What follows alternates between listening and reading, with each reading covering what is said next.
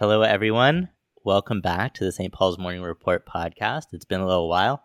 I'm Daniel Ennis, and I'm joined, as always, by Barry Casson and Steph Voyer. Hey, guys. Hey, guys. Hey, how are you doing? Nice to hear everyone again. It's been too long, and we have really great news, actually, because Dr. Katrina Dudkiewicz is now a permanent host on the show. So now there's 4 of us, so the episodes will now be 2 hours long. Which is what everyone was clamoring for. But Katrina, welcome to the show. Thank you so much. I'm really happy to be here, and it was fun to present some cases in the past. So looking forward to being a more permanent part of the team. So that's really exciting. So we have, in addition to that, which deserves its own lengthier introduction, we actually just have a ton of housekeeping to get through. So let's do that. The way that the show is going to move forward is we're going to kind of extend the boundaries a little bit, in that any listener from across the country is welcome to bring a case if they think it would be good to present on the show. Of course, we still have standards for getting consent from patients or from family. And so if you do have a case, even if you're not in British Columbia or Vancouver, please do get in touch, and we will organize doing your case on the podcast. So I'll just give you some contact info. So you can email us at foundationmorningreport@gmail.com. You can contact us through the website, which is stpaulsmorningreport.com, or on Twitter at Paul_report, the Paul Report. And please get in touch, and we'd love to hear from people elsewhere in the country. We are hoping that this will generate enough cases that we can kind of more consistently put out episodes. Really, the thing that slows us down, other than just like logistics of getting us all together online here, is just having cases worthy of Barry Casson and Steph Voyer, and now Katrina Dudkiewicz. So that is that. Anything else for housekeeping that we have? So just to say that not only would we welcome people from within British Columbia, Vancouver, BC, and Canada, but any of our listeners from any place that would be interested in presenting, we'd be interested in participating with you. Okay, sounds good to me. So house kept, and now we get to move on to today's show. So we're joined by Dr. Maryam Gubran. And actually, Maryam, maybe I'll hand it over to you, and you can give a little introduction of yourself. Sure. I'm excited to be here. I'm a first-year internal medicine resident at the University of British Columbia. Before then, I trained at the U of A in Edmonton. And prior to that, I'm proud to be from Saskatoon. So kind of coming closer and closer to better weather here. Maryam, can I just say before you finish the introduction that I also am a proud Saskatoon-born person? That's lovely to hear. What's the deal with the Saskatoon berry? I think I've had them before, but I'm not totally sure. Are they a winner? Are they good? Well, I am the Saskatoon berry. I'm not sure what you're referring to. Great. You really walked into that one, Danny. Yeah, I know. I really lobbed that over the plate for Barry. Boom, boom. That's a softball. Yeah. That must have been intentional. No, honestly, I would never intentionally give Barry a joke to make. That's a softball. Okay, well, Maryam, thanks so much for preparing a case, and we're really looking forward to it. So maybe without further ado, unless any other surprise pre-case interruptions? No. Fabulous. Okay, to the case. Maryam, we hand it over to you, and we will be quiet for like 10 seconds. Alrighty, so the case I'm presenting today is a previously healthy 72-year-old man. His presenting complaint was a 3-day history of confusion and agitation. Just to give you an idea of what this person was like prior to this presentation, he's a very healthy patient on no prescribed medications. He's a retired truck driver who was very active. He had just returned from a kayaking trip in Vancouver Island and was training for his first ultra marathon. So before his presentation with confusion, he had kind of been having this 1-month history of intermittent left leg weakness, some new fatigue, and then intermittent headaches, but he was otherwise pretty well. He had an initial admission to hospital before we were involved in his care. It's just to kind of summarize what happened during that admission. He had imaging with CT non-con and a CT angiogram to rule out a stroke or a vascular abnormality. which showed that the ventricles were prominent, but everything was otherwise normal. His vascular imaging was normal. Her blood work was essentially completely normal as well. His blood and urine cultures were negative. His CRP was 0.3, but then he had an LP, which was very, very abnormal. There's no opening pressure recorded in those records, but he had a white count of 39 times 10 to the power of 6 leukocytes with 97% lymphocytes, which is incredibly high. A mildly low glucose at 1.8 millimoles per liter, and very, very high protein at 3,052 milligrams per liter. And the upper limit of normal for that is 450. His gram stain and culture were negative. His viral PCR was negative as well. He ended up having empiric treatment for meningitis with ceftriaxone, ampicillin, acyclovir, but which was eventually stopped when the studies were negative. But then he just spontaneously improved and essentially was back to baseline about a month after presentation. And so the working diagnosis was maybe this was a viral encephalitis that improved spontaneously, and then he was discharged without patient follow-up. Unfortunately, he was only at home for about 3 days before recurrence of his confusion and agitation, and he ended up being readmitted. He continued to deteriorate with kind of progressive functional and cognitive decline. Once again, basic blood work completely unremarkable. Repeat LP, essentially the same thing, except that this time we had an opening pressure which was elevated at 30 centimeters of water. Repeat imaging without contrast just showed progressive hydrocephalus, but no abnormalities. And then he had an MRI with contrast, which showed leptomeningeal enhancement of certain cranial nerves. So I'd like to take a minute here to kind of pause and ask the group, what are you considering on your differential at this point, and what would you like to investigate next? So, wow, we got right into it, and it's been a while since we've done this, so this felt like opening the Covenant of the Ark in Indiana Jones, and that just like melted my face with all that info. Wow, what a case. Okay, well, maybe I'll Barry. Maybe let's say Kat. Kat, what are your thoughts? Yeah, Katrina, what are your thoughts on the case so far? Well, I guess I'm going to present. I'll tell you my thoughts about the case, but I'm not going to go too far into it, as Miriam and I have worked together on this. But I just wanted to emphasize a little bit for you this patient's presentation, and Miriam has alluded to it a little bit, but just in fact the drastic change in how he was previous to coming into hospital compared to how he was when he presented on these 2 admissions, and particularly that, training for long distance ultra marathons, kayaking with his wife before coming in with this quite significant altered level of consciousness. And I think, as you said, Miriam's given you quite a lot of investigations right off the bat in terms of what was done. And I think what many of us would do for sort of a non-specific neurologic presentation, with altered level of consciousness without a clear cause, making sure that you get a lumbar puncture.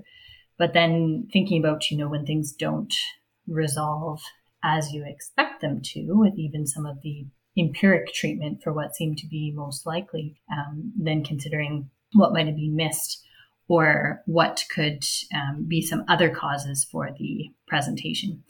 So I won't give too much of my thoughts, as I said, because I have some insider info into this case, but I'm interested to hear sort of what are the other things that some of us might be thinking about at this point, rather than what Miriam's alluded to has been typically considered and potentially already ruled out.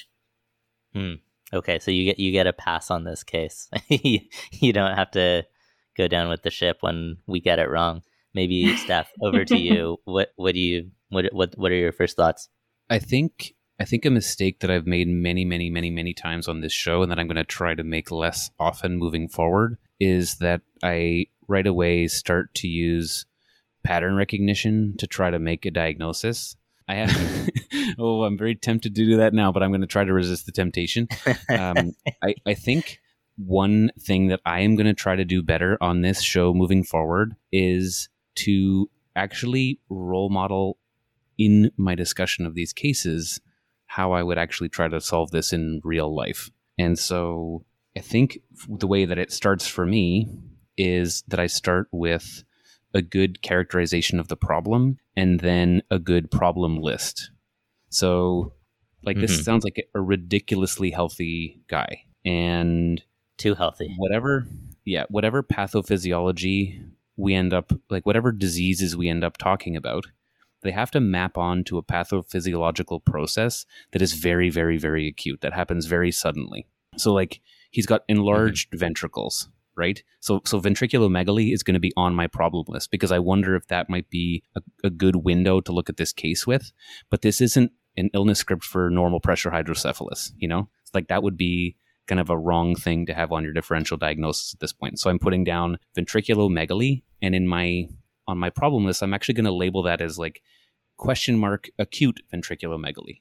Similarly, I think he's got other key features like leptomeningeal enhancement on an MRI and a lymphocyte predominant CSF process. And I'm going to hope that in adding those to my problem list and at some point probably putting those into Google or some other place, that I'm going to start to get a fruitful, or at least the beginnings of a differential diagnosis. So I've got to think of an acute process that causes a lymphocyte predominant infiltrative or inflammatory process in the CSF that also is associated with ventriculomegaly and leptomeningeal enhancement. I know that maybe that sounds really vague, and maybe this is going to make my discussion here less fun, but that is what I'm going to try to do. Does that make sense, Barry and Danny? Yeah, 100%. I think that's a helpful way of organizing the thinking. What we should also try and do on the show moving forward is to kind of describe our differential, just in broad strokes. How are we even approaching these cases? And Barry, you've seen cases like this before, I'm sure. How would you kind of outline your differential when you would just coming in the door, starting to see this person? What are like the big categories you're thinking of? Well, thanks, Danny. And I think the comments that Steph made are really good. One of the things that when I was listening to this is that if I can just summarize again, here's he's extremely healthy, adventurous guy who's doing something on Vancouver Island, I guess training and living on Vancouver Island, who has a neurologic event that resolves, but in the course of the evaluation has had a very abnormal CSF by lumbar puncture and a slightly abnormal imaging study. And then upon complete resolution, I'm assuming, has a different neurologic presentation, a new imaging, but same LP studies. And the new imaging shows leptomeningeal enhancement. And I guess what I'm thinking of, so you asked what my differential, and I think I can't think of any common infections, either bacterial or viral infections, that would present this way. So I think that, and even mycobacterial fungal infections, I also don't think are going to present this way. So in a differential, there may be some infections that might present this way, Jakob Creutzfeldt or others, but this is not. If this is an infection, it's a really unusual infection. And I would think that that's the less likely thing. So I guess looking at this presentation, most times we have a differential that is a positive listing the possibilities, and I've now listed the impossibilities from my point of view of what I think it is, and still have a host of other potential possibilities. And I have to say that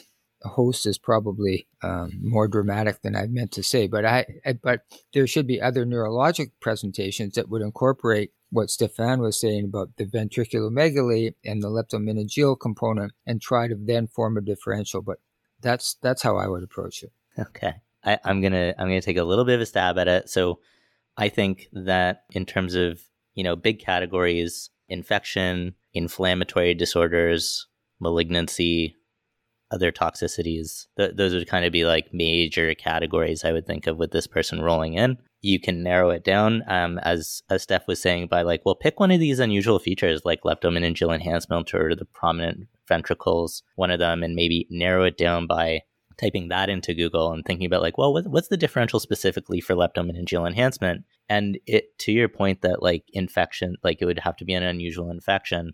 I think when we've talked about infection before, you and Steph for sure have been very careful about saying it really, the social history really matters.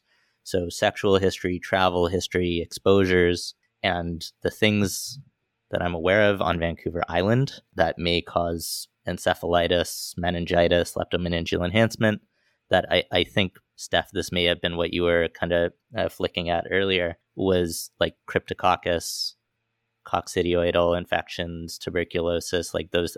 And in someone who's like kayaking, maybe camping, I'd be curious about other camping related infections like amoeba infections, amoebiasis, stuff like that. In terms of inflammatory things, huge list, probably not worth mentioning them up front. But one question that I have to go back to is when this person was treated with ceftriaxone, ampicillin, acyclovir, did they also get steroids? Because dexamethasone is kind of used with some frequency in people who are coming in with meningitis, encephalitis. So I wonder if that was part of the upfront treatment. Can we fill that info in? So as far as I know, the patient actually did not receive any steroids during that first presentation. So then I'm not sure that I have a great explanation for why they improved. So I say like I would, that would have been really helpful. but so I have not solved that component of the case yet, but I'm not sure that like the list of things that can do this has really been adjusted from the first presentation to the second presentation per se. I'm not sure things have been sliced off the list as of yet. Fair to say? Yeah, I mean, I think agree with the categories that you brought up and that Barry brought up. I think to me, there's something that sort of smells possibly paraneoplastic or autoimmune about this, just because it comes so out of the blue. And I think that we've have had these clusters of cryptococcal infections on Vancouver Island, but this is a very, very acute presentation, and he would have to have been, in my mind, immunocompromised for him to present like this. So yeah, I don't know. I think this is going to be something weird. So I mean, the other thing is that if we take strictly an anatomical approach, I mean, could he have some intermittent obstruction that's precipitating his acute neurologic problems, and then that obstruction is relieved for whatever reason, and that would potentially account for the ventriculomegaly and the leptomeningeal, which could be part of that process, and that's why he resolves. And really, it's not our medications that are making the resolution, but it's some mechanical problem. If that was true, would you expect to see the high white count, high protein, low glucose in the CSF? Well, I guess it depends what the obstruction is. I mean, if there was simply a ball valve mechanical obstruction, I guess I don't know enough about it to actually say yes or no. But if the pathophysiology of that ball valve includes some sort of inflammatory or other process, I suppose it's possible. I want to add one thing to like the infection list that we do need to think of, because it's endemic here in BC, probably elsewhere too. And I didn't hear it on the original LP, but I just saw a case that relates. But we should always think of syphilis. I'd have to go back and look at, well, does it cause a lymphocytic LP specifically? Does it cause high pressures? Does it cause the leptomeningeal enhancement? I believe it does. But that would be kind of one of the other like common infections that even me as not a non-infectious diseases person might think of in a Vancouverite. Oh, Danny, I think I just want to say, I think that's a great. I mean, I think syphilis could probably fit into differentials, most of the differentials we talk about, and I think that this certainly would be potentially that type of problem. Thank you, Barry. All right, so yeah, thank you. Okay, so kind of outlined some of our general thoughts on the case. Sounds like a pretty sick guy. Maybe Miriam, can you kind of tell us how the initial kind of stages of his second hospitalization started to go? Yeah, I can also give you some answers to kind of some of the tests and differentials that you mentioned, if you'd like. Perfect. Yes, please. So syphilis, EIA was non-reactive. HIV testing was also negative. As you can imagine, in this patient, he was very quickly deteriorating. So we had multiple specialties involved to kind of work as fast as we could. And one of them was ID. And so he had an interferon gamma release assay to check for TB, and that was indeterminate. And then we sent CSF for mycobacterial culture and stain for acid-fast bacilli, and those were negative as well. And then the ID team also recommended checking for cryptococcal antigen, which was negative. We also sent off serologies for histoplasma, Borrelia burgdorferi, and Brucella abortus, and those were all negative as well. with regards to kind of the paraneoplastic autoimmune section that you guys were mentioning, we sent off the mitogen panel to Calgary, and it was entirely negative as well. And then kind of other autoimmune things, his ANA was very weakly positive at 1.7, but the ENA screen was negative. Complement levels were normal. Rheumatoid factor was negative, and then ANCA panel was negative as well. And did anyone do an ACE level at that point? An ACE level was sent, but it was pending for a very, very long time. Yeah, that's right. And you can also send an ACE on the lumbar puncture if you're wondering about like acute sarcoid. Do you know, Danny, how helpful that ACE is on the LP? Because I know when I've read into ACE levels in the serum in the past, they're really not that sensitive or specific for sarcoidosis, but I don't know specifically about the LP ones. Yeah, it's a great question. I actually don't know how well its sensitivity, specificity on a lumbar puncture. So you're right, I should look that up before I suggest it. I think it's a good suggestion, but I just have the difficulty I have is that it doesn't necessarily reflect sarcoid if it's positive, I guess. And in part, this diffuse nature of the leptomeningeal involvement suggests to me that maybe I don't know enough about sarcoid to say that I don't think this would be the presentation, but I don't know the imaging of sarcoid in the CNS that would suggest that this would be sarcoid. I think you can have like more focal or diffuse involvement. Okay. Just depends. So I wouldn't exclude it up front. Yeah. With that question, Barry, it also reminds me, like, this is something that you do so well, is that when there's one of these weird cases, you really treat the radiologist or whoever's interpreting the imaging or the pathology or whatever as a radiologic consultant. So this is another one that I would, take myself down to the radiology department, find the best neuroradiologist at my center to have a look at these images and really tell me what they think, see if they recognize some kind of pattern that might be helpful. Mm-hmm. I think that's definitely a good idea. Okay. So is that, Miriam, do we need to keep solving from there? Is there any info that kind of just rolled out for us to work off at this point? Maybe before you answer that, Miriam, I guess the issue is, and I would ask all of us, so this is a man that comes in this way. We're looking at a differential diagnosis, and we still don't know what's happening, but from the description, he has a personality change and has a level of consciousness change, and I guess a cerebral function change. I would put it to us, not Katrina, because she knows the case, but what would you do? What would you do when you saw this person present this way as you're waiting diagnostic uncertainty?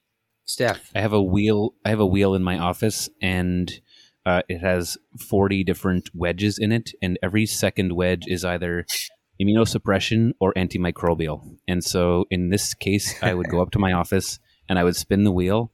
And if I landed on immunosuppression, I would immunosuppress the patient. And otherwise, I would offer them broad-spectrum antimicrobials. Okay. Danny, what would you do? I might go for a bit of both. And so I think here I would ask ideas like, is there any infection that you think this person could legitimately have despite the negative testing, with everything that you know about your histo and crypto testing? Are they sensitive enough that you are confident they do not have an infection that will get dramatically worse with steroids? And either they say, well, we should probably start treatment for TB or whatever because it's lymphocytic, or whatever they come up with. We should start treatment for that. And then on my side, if they kind of give me the ID go ahead, yeah, like I think in the same way that there was kind of evolving evidence around steroids in encephalitis and meningitis, even infectious versions of those, I think we have little to lose given the severity of his presentation. So I would aim for earlier treatment with glucocorticoids as long as we're covering appropriate like microbe etiologies. So I think, that's what I do, which is like the same wishy-washy answer I feel like I always give, but I feel like it's not wrong, or is it? Barry, am I wrong? I don't think am I wrong? No, I don't. So I would do three things. Well, four. I'd probably phone the family and say, I don't know what the hell's happening. That would be probably the first thing. I think that I would give thiamine for no good reason, except that it can cause encephalopathy and these presentations, and maybe there's something that I just don't understand. I would treat for tuberculosis, and I would treat because of the equivocal I mean, it's not really, it doesn't really matter. The IGRA is equivocal, but I'm not sure I would have done an IGRA. But in any case, I would treat for TB, and and that treatment would include glucocorticoids. And I would treat for active CNS TB. Can I suggest something different? Yeah, of course. Yeah. I would put this man in the scanner of choice, like PET scanner or CT scanner, and scan him from bow to stern, looking for an underlying malignancy. Because if this is like a, either paraneoplastic or metastatic process, I wouldn't want to miss that. And I would talk, like every case that we talk about here, I would talk about trying to get some tissue. In this case, it's a meningeal biopsy, which I realize is no joke, but I would at least, if the guy's going down the tubes, and I don't even know if he is, we haven't talked about it, we haven't had a clinical update in a while, but if he's really, really sick, maybe it's worth trying to get a relevant piece of him. Yeah, I totally agree.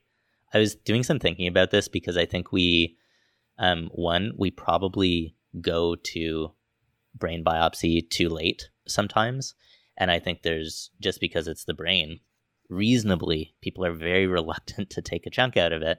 And so to that end, in like CNS vasculitis or cases like this, where it's like, well, the treatment, it really matters what they have. I just did a little bit of reading around that, and there is actually a meta-analysis of brain biopsies that suggested blah, blah, blah. Lots of other stuff in there we're talking about, but the general rate of adverse events or serious adverse events was about 3%. And for a conventional angiogram, it's about 1%.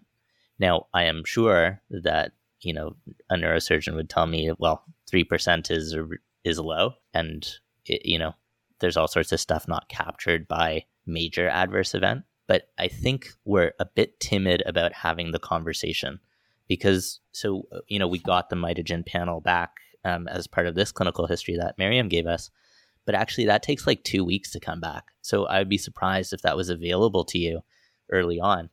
And so to know that this is or is not a perineoplastic or neoplastic, right? Like maybe this is kind of a metastatic sort of form of something nasty, melanoma or something. That would be really important up front and way less helpful later when it's already chewed through his brain. So Steph, I totally agree. And I actually think this is the stage at which we should at least start having that conversation and get a neurosurgery opinion to get a sense of how nasty would a biopsy be. It would really help.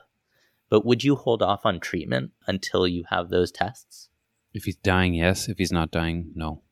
As in, if he looks like he's dying, right. I would treat him. And if it looks like he's not dying, I would wait. Yeah, makes sense. Okay, so Miriam, can you give us a little bit of an update on how things are going at this point? Yeah, so essentially, to answer that question, the patient looked like they were dying. So his clinical status was getting worse every day.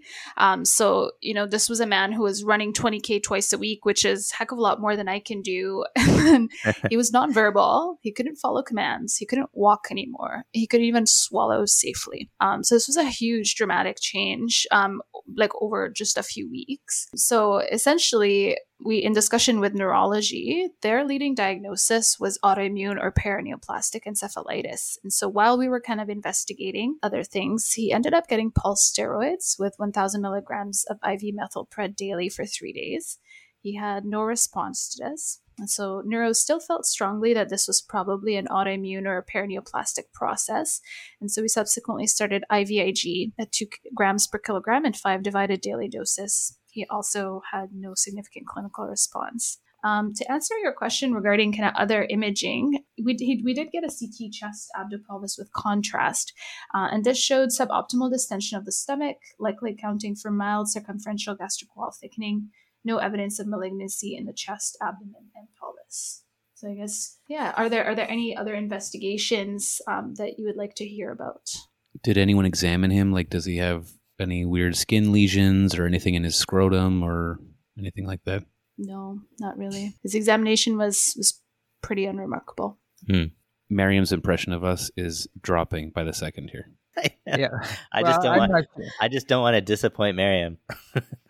I'm not sure. I think that both of you suggested to go where the money is, and maybe the money in this case is the leptomeningeal biopsy. If he's fading away and we haven't done anything, that may be the most obvious place to try and find an answer. I'm assuming that all his other laboratory studies aren't pointed in any other direction that we could follow. Is that correct? Yeah, and we actually did have a discussion with the patient and with the neurology service about pursuing a brain biopsy. Because of the cranial, because all the involvement was in the cranial nerves, neurology felt that this can't be targeted for a biopsy, and so it would have to be essentially a blind biopsy with no radiological target, which they believed would have a pretty low yield. On top of that, in patients who are known to have hydrocephalus, brain biopsies are associated with greater complications, and so we were kind of on the fence about it. It was kind of our next thing, but thankfully we got our answer before we proceeded with something as invasive as that. Wow, that is lucky. Thank God. Yeah. I was just going to say, Miriam, I'm not sure if you wanted to add it at this point, but there was kind of another reason that we were a little bit worried about proceeding with more invasive kind of CNS investigations for this patient. Miriam, I'm not sure if you wanted to bring that up now or a bit later in the case. Yeah. So another thing that was considered is actually whether or not this could be CJD. And so the patient's CSF was sent for prion disease testing. And what happened is that he had a very elevated 1433 protein level. His was 47,560. The normal is less than 20,000. But then the other investigations, which is the endpoint quaking induced conversion and the H-tau protein level, were non-reactive. So essentially, once we had that finding, we were very hesitant about further lumbar punctures and kind of brain biopsies as well. Isn't that the exact time that you'd want to get a brain biopsy? But like where you have kind of now equivocally have some evidence of CJD. Now, don't you need a biopsy? Do I have that wrong? So this was a really interesting part of the case for me as well. And as Miriam's alluded to, we had many other specialists involved, but it caused an extraordinary level of concern, this 1433 test, which is one of the tests for CJD, that any sort of like instruments they used or anything, I think there's either had to be thrown out or there's particular cleaning procedures so it's not transmitted because of the high transmissibility. And then I think, as Miriam mentioned, the other thought had just been that because some of those changes, leptomeningeal enhancement was quite focal and related to the cranial nerves, that just doing a brain biopsy that was not targeted specifically to those nerves wasn't likely to yield a diagnosis.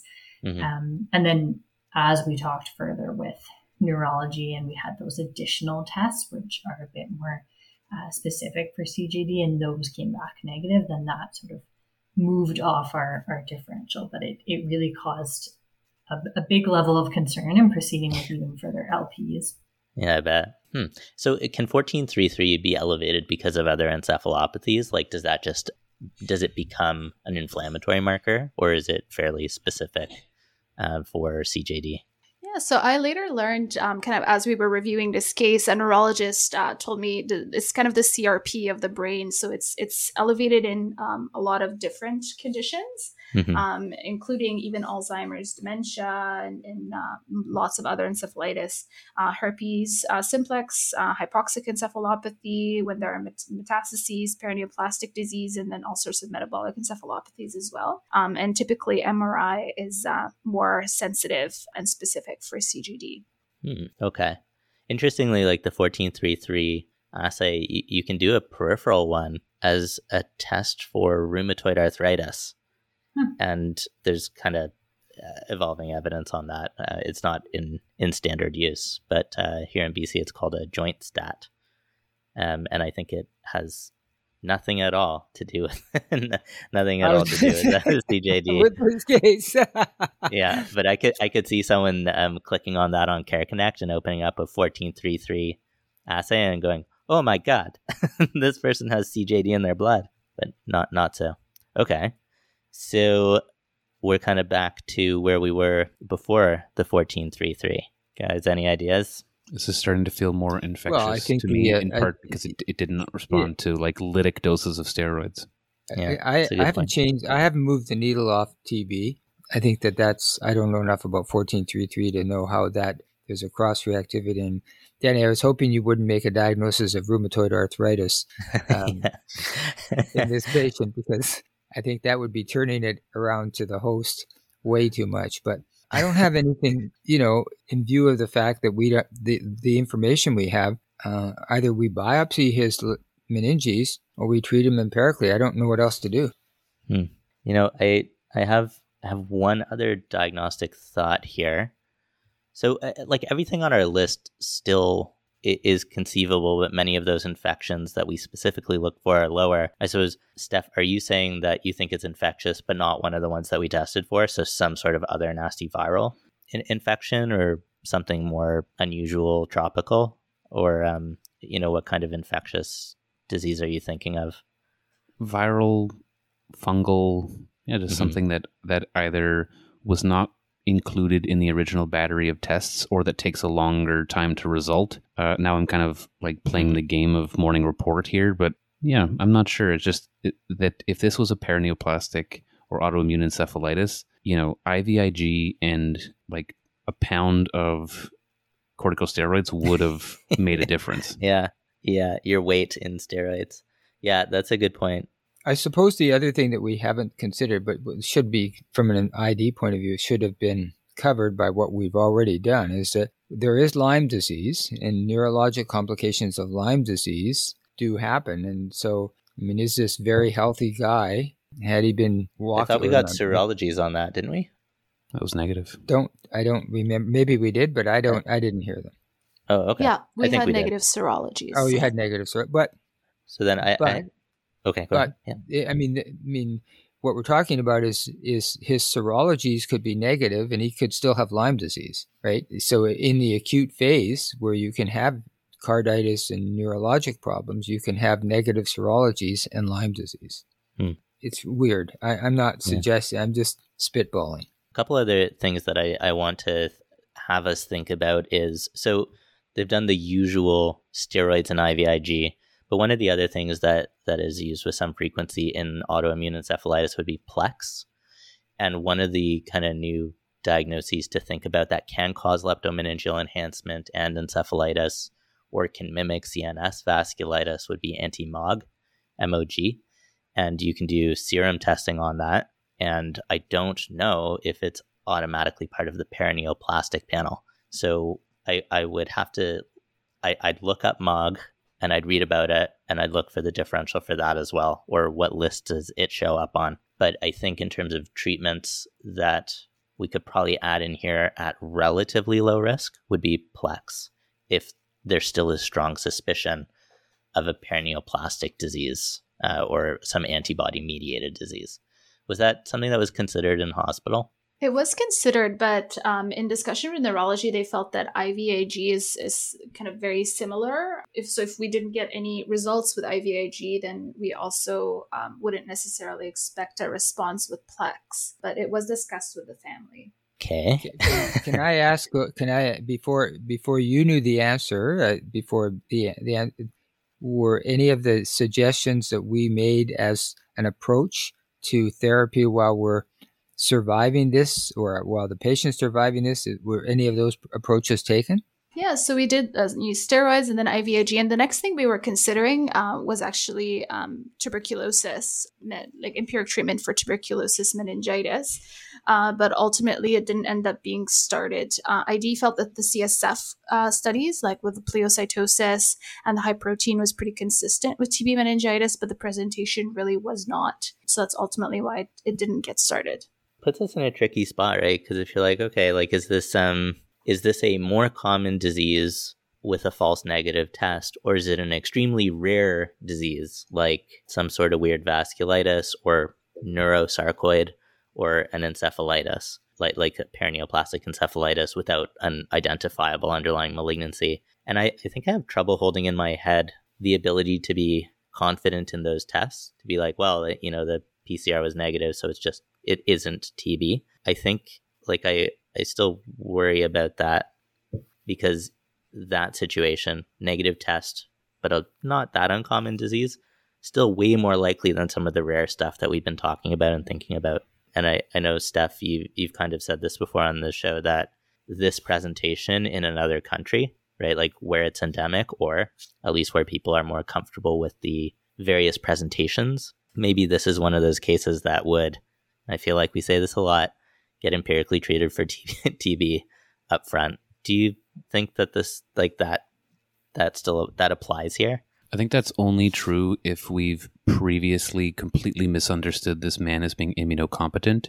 This is not how, I don't know, I'm not a TB expert, but this is not how I think of tuberculosis in an immunocompetent patient. Fair enough. Okay. Miriam, so what kind of happens next, or what new information do you get moving forward from there? So the CT scan really didn't show a whole lot except for this suboptimal distension of the stomach, which we ended up deciding to pursue with endoscopy. It showed a 6 millimeter lesion. They said essentially it looked benign, but they still took biopsies. In the meantime, as we were waiting for these biopsies and some other investigations, the patient unfortunately had a massive aspiration event. He required intubation and transfer to the ICU. He had repeat head imaging, which showed progressive hydrocephalus, so they ended up consulting neurosurgery, and they actually placed an EVD drain. That didn't really help symptomatically either, but... Okay. This isn't going great. We're not doing awesome here. Okay, maybe, Kat, you were involved in the case. Can you maybe give us some context to what you were thinking of as you moved through this? What was on your mind at this point, or what were you thinking of doing about it? Yeah, definitely. So obviously being quite concerned that this patient is now in the ICU and, under somebody else's care, but we still felt very connected to this case as we've been driving things forward, at least so far. That quite subtle finding on the CT scan was interesting, and I think it was either the ID or the neurology team who suggested that we pursue it with endoscopy. But as you've heard from Miriam, the lesion that they did find didn't look particularly concerning. And as we've talked about before, sometimes those results can take some time to go back. And so with the patient now transferred to the ICU, but still continuing to deteriorate, really the focus was on this question around tuberculosis treatment, and also considering, what other opinion can we get? His wife was a big advocate for him, and she felt like maybe there was another neurologist or somebody who might have some expertise. So we actually called over to Vancouver General Hospital and consulted one of the neurologists there, who reviewed all the investigations and the full case, and was pushing quite strongly for treatment for tuberculosis. We, at this point, again, we're no longer MRP, and so liaised with the ICU team in terms of whether they would start that. And I think, as you've alluded to before, risk benefit wise, maybe that would have been the path to go down at that point. And I think we were pretty close to pulling the trigger on that, but really quite stuck still with a patient who was still deteriorating and waiting for some of those final investigations. Miriam can maybe tell you a little bit about, there's a couple other things that were considered, and one other specialist who was involved while we waited for some of those results. Yeah, a couple of things we were considering, which I think Dr. Dudkiewicz is alluding to, is we actually learned more in talking with neuro that certain intraocular CNS lymphomas need an ophthalmology assessment. They cannot be seen on head imaging. So the patient had an ophtho assessment, which was negative. And then another kind of weirder etiology that we were considering was Hashimoto's encephalopathy as well, which can kind of present with subacute confusion and this altered level of consciousness, and it can be a bit of a stroke mimic at times. And so for that, the patient had kind of thyroid testing. TSH was normal, T3, T4 were normal, and then thyroglobulin level was normal, and then the antithyroglobulin and TPO antibodies were normal as well. Really striking out with the investigations, eh? Mm-hmm. Okay. I'm gonna kind of give a little, I don't know where this case ends up, but this would certainly be a point if I was involved from the rheumatology side, where people would be like, hey, should we give cyclophosphamide or rituximab or something like that? And I think the longer you participate in a case, just time going by, I think kind of makes you want to do stuff. And it's hard to not do stuff, right? It's hard to sit on your hands. And as someone's deteriorating in front of you, especially with a strong advocate in the family who's asking you to do something, I think it's really hard to not jump to a treatment. But, the very poor response to steroids and IVIG, as I believe Steph mentioned, like that would make me really anxious that I was barking up the wrong tree with an autoimmune cause. And maybe it's just that it's such a bad autoimmune disease that he needs more steroids and more immune suppression. But I would be really worried about starting something heavy duty that we can't take back, cyclophosphamide, rituximab, especially in someone who's likely to have an aspiration event and then did, and now has a bunch of, instrumentation, drain, intubated. So they're very high risk for infection now. And then to put them at higher risk with your treatment without really knowing what you're treating, I think I'd be really anxious about using any immune suppressants. Steph, Barry, do you kind of agree with that? Or would you be more gung-ho?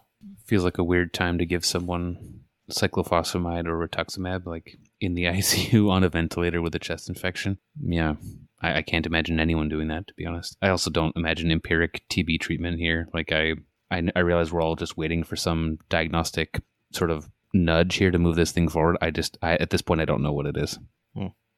Yeah, I agree, Danny, that I wouldn't do, I know the pressure to do something, but I think I committed earlier to say that I would treat him for the possibility of TB while waiting with the steroids and the anti-tuberculous therapy, recognizing that, we're close to not doing anything. I mean, I think we have to do something. This is the something that's the least toxic and the most efficacious in my mind. Yeah, I think we're time is going by, and after a while, it is the case that we are literally not doing anything. We are waiting, either for something new to happen or for there to be a biopsyable target on repeat CT, or something like that. Certainly waiting for the pathology from the endoscopy to come back, stuff like that. But I know that would be hard to visit that patient every day and say, our plan is to not do anything. That is the active plan. And I know we would all kind of struggle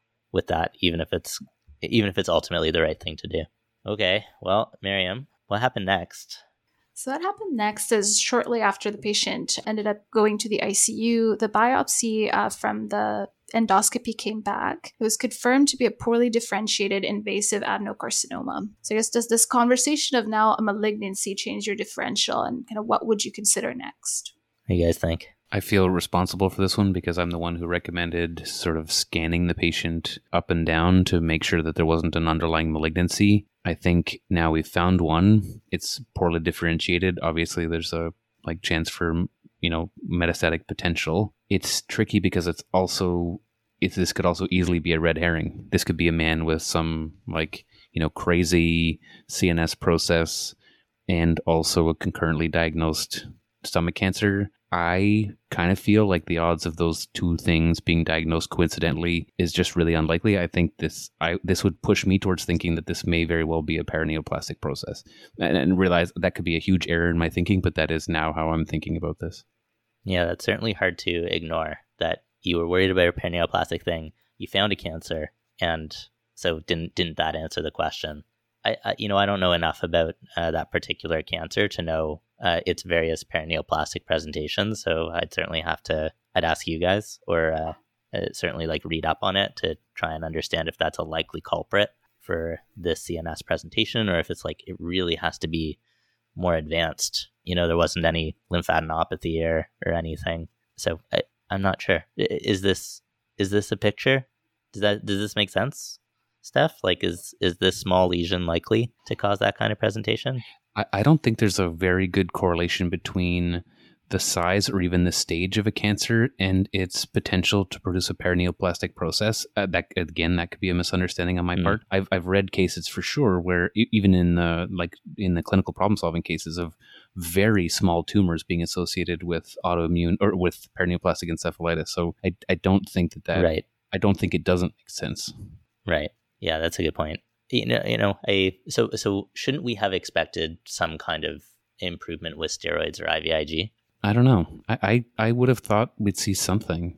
Me too. So like my thinking around paraneoplastic things, like I think we kind of have different areas that we focus on there. But in terms of the management is you manage the phenotype, like whatever disease it is causing, you treat that the way you would normally treat it as if there was no malignancy, and you treat the underlying malignancy. So if you get paraneoplastic dermatomyositis, you can still give standard myositis therapies and they do work, but it is a more refractory phenotype often, unless you're also treating the malignancy. Also, that a lot of them are antibody mediated. And while, like, hey, I'm not a neurologist, so if a neurologist is listening, sorry, but I don't consider IVIG and rituximab to be, and Plex to be similar enough that if one doesn't work, I wouldn't do the other. In the same way that sometimes we use one immune suppressive and it doesn't work, and we use another and it works. So I still think that Plex is a relatively low risk, potentially high reward in someone who's as sick as this guy is. So I think that would still now be on my list. Can I ask a question that, this is truly an answer I have no idea about. What is there any in any of these diseases, inflammatory or neoplastic diseases, are there any cytokine measurements in the CSF that would guide us? Not that I'm aware of, but I think that's beyond me. All right. Well, Kat and Miriam, what did you guys make of the finding, and how did you guys act on it? Or you folks, I should say. Yeah, so we essentially had the same kind of differential. Like we felt that it would be very unlikely that the patient just incidentally had this gastric cancer and it was probably related. So our differential was really either paraneoplastic syndrome or a metastatic disease. Paraneoplastic syndrome, we felt really unlikely given like no response whatsoever to IVIG or steroids. So although the patient actually had CSF cytology sent from an LP sample before and it was negative, it was resent from the EVD drain. So I can tell you what happened is essentially the CSF from the EVD drain and not the LPs was positive for Signet ring cells. Oh, wow. And so 4 months after the patient's initial presentation, we finally had a diagnosis, and it was leptomeningeal carcinomatosis secondary to an asymptomatic gastric adenocarcinoma. Oh my goodness. And did he have response to treatment? No, so unfortunately, leptomeningeal carcinomatosis carries a very, very poor prognosis. Treatment is usually of palliative intent, and it's either intrathecal chemo with whole brain radiation or cranial spinal radiation, both of which have very significant toxicities and very limited survival benefit. And usually the life expectancy is kind of 2 to 6 months after symptom onset. So the patient's family decided to pursue comfort measures, and he actually passed away very shortly afterwards. Oh, wow. I'm sorry to hear that. It's a really, really hard case. Mm-hmm. I think if I had been working on that case, I think I would have instinctively been like, we found a little something here or there, right? Like you pan scan someone, you're going to find something somewhere. And I think my gut instinct would have been to not associate the thickening on the CT necessarily with what was going on in the brain. Thinking like, well, it's just a little something.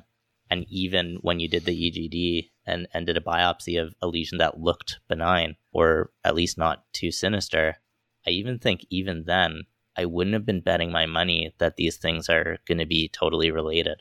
So I think I would have been late to the party in terms of like recognizing the relationship between those two pieces of the puzzle, which is a little embarrassing.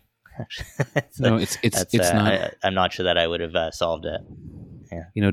Danny, this reminds me of some wisdom that I gained as I was finishing my fellowship. For a period of time, I worked with Dr. Debbie Rosenbaum, who's now one of our colleagues and internist at St. Paul's. And I remember that she and I at that time had a very different style. And I think that I learned a ton from Debbie. I owe her a lot. And one thing that she taught me was that as diagnosticians, one of our jobs is really to rule things out. And so Debbie's tendency at that time, at least, was to order more tests than I was interested in ordering. If I didn't see like an obvious link between a symptom and another symptom, or a symptom and the process that I thought was going on, I would try to discount it or ignore it. And she ordered more things, and I think she was more thorough than I was. And I think she was more open-minded than I was. And she was more curious than I was. And so I think in this case, if the thought has crossed your mind that the process could be either a metastatic one or a paraneoplastic one, and you've gone ahead and ordered pan scanning, even if you don't like to do pan scanning, you're then beholden to work up whatever little abnormality you find. And I think you would have done that. I hope so. And I think for me, this was a really important learning point in this case, is especially where something is really unclear and you're stuck and doing nothing, as we were, that maybe no finding is too insignificant to pursue further. And really, I got involved later in this case in how we were managing the ward on CTU, but that CT scan, then following the biopsy, was really ultimately the clue to this diagnosis, together with that CSF sample from the extraventricular drain. And I didn't know that either, that you might find negative CSF findings from elsewhere, more distant from where the process was actually occurring. And so I think Miriam and I both, probably through going through this case, learned some really important new things about diagnosis and what is a very rare disease. And Miriam could tell you that there's really only 10 other cases that we were able to find reporting this leptomeningeal carcinomatosis from gastric cancer. So it is quite a rare diagnosis, and obviously a very unfortunate outcome in this case. But I think those were really, I guess, the main takeaway was, as you've said, Steph, that no finding might be too insignificant to further investigate, especially when you really don't know what's going on.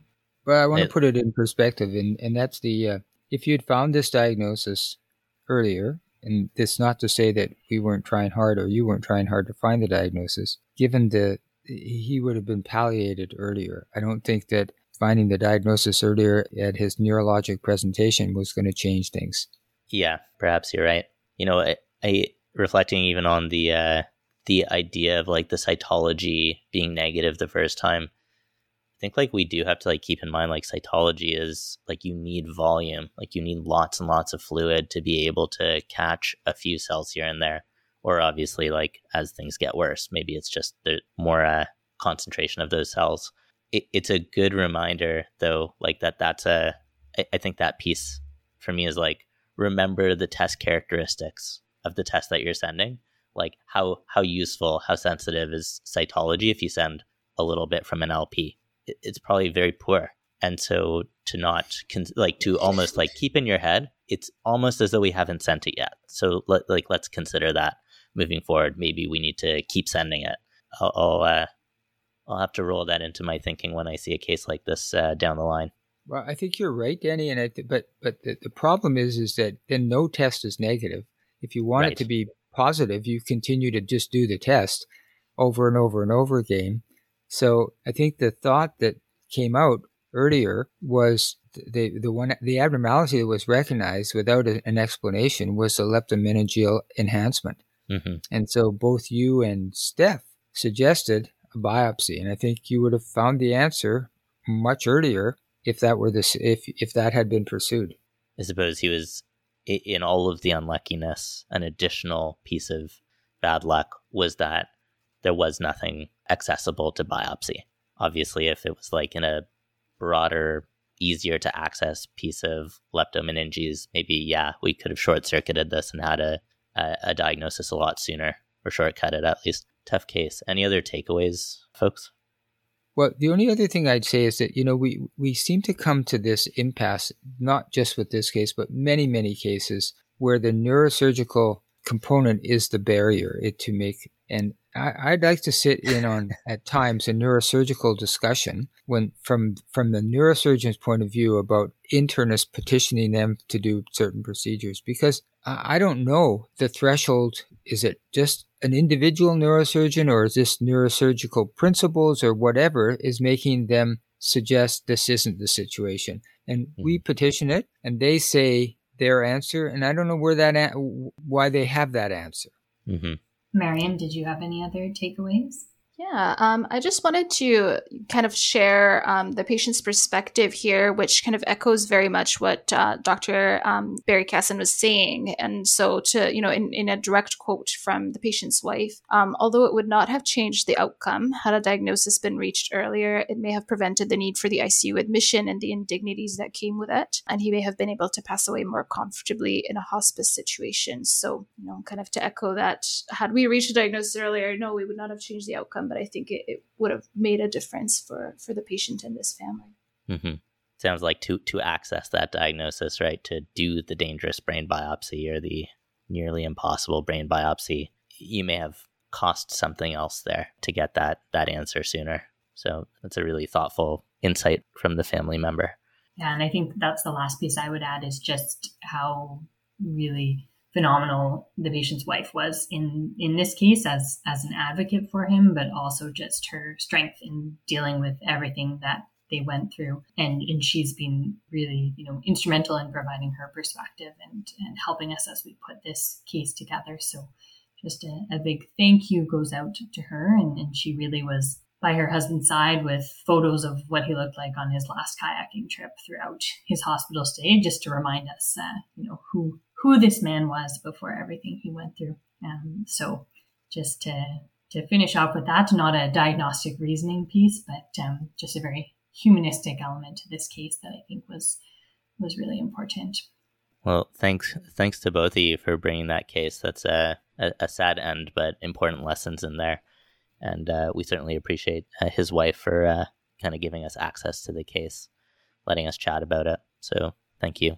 Guys, anything else on your minds before we settle up? Yeah, but I also think that not only to the family, but to the caregivers and the people that we're trying to provide the answers and the support. I mean, I think this is it's a reflection on the anxiety and the thought that goes into our processes. But the one caveat I would say is that we're used to sampling and waiting. And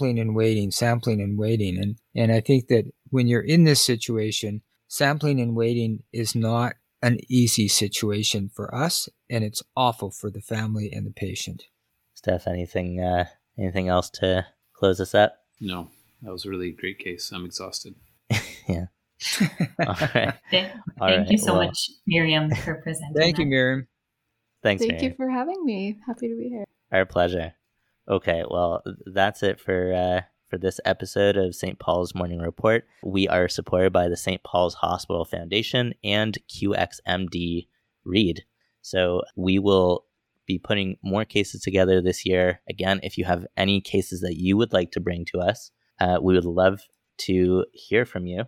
So get in touch. And again, email foundationmorningreport@gmail.com. Website is stpaulsmorningreport.com, and on Twitter it's @Paul_report. And looking forward to more cases with all of you. And Kat, welcome to the team. Thank you again. All right. Bye, everyone.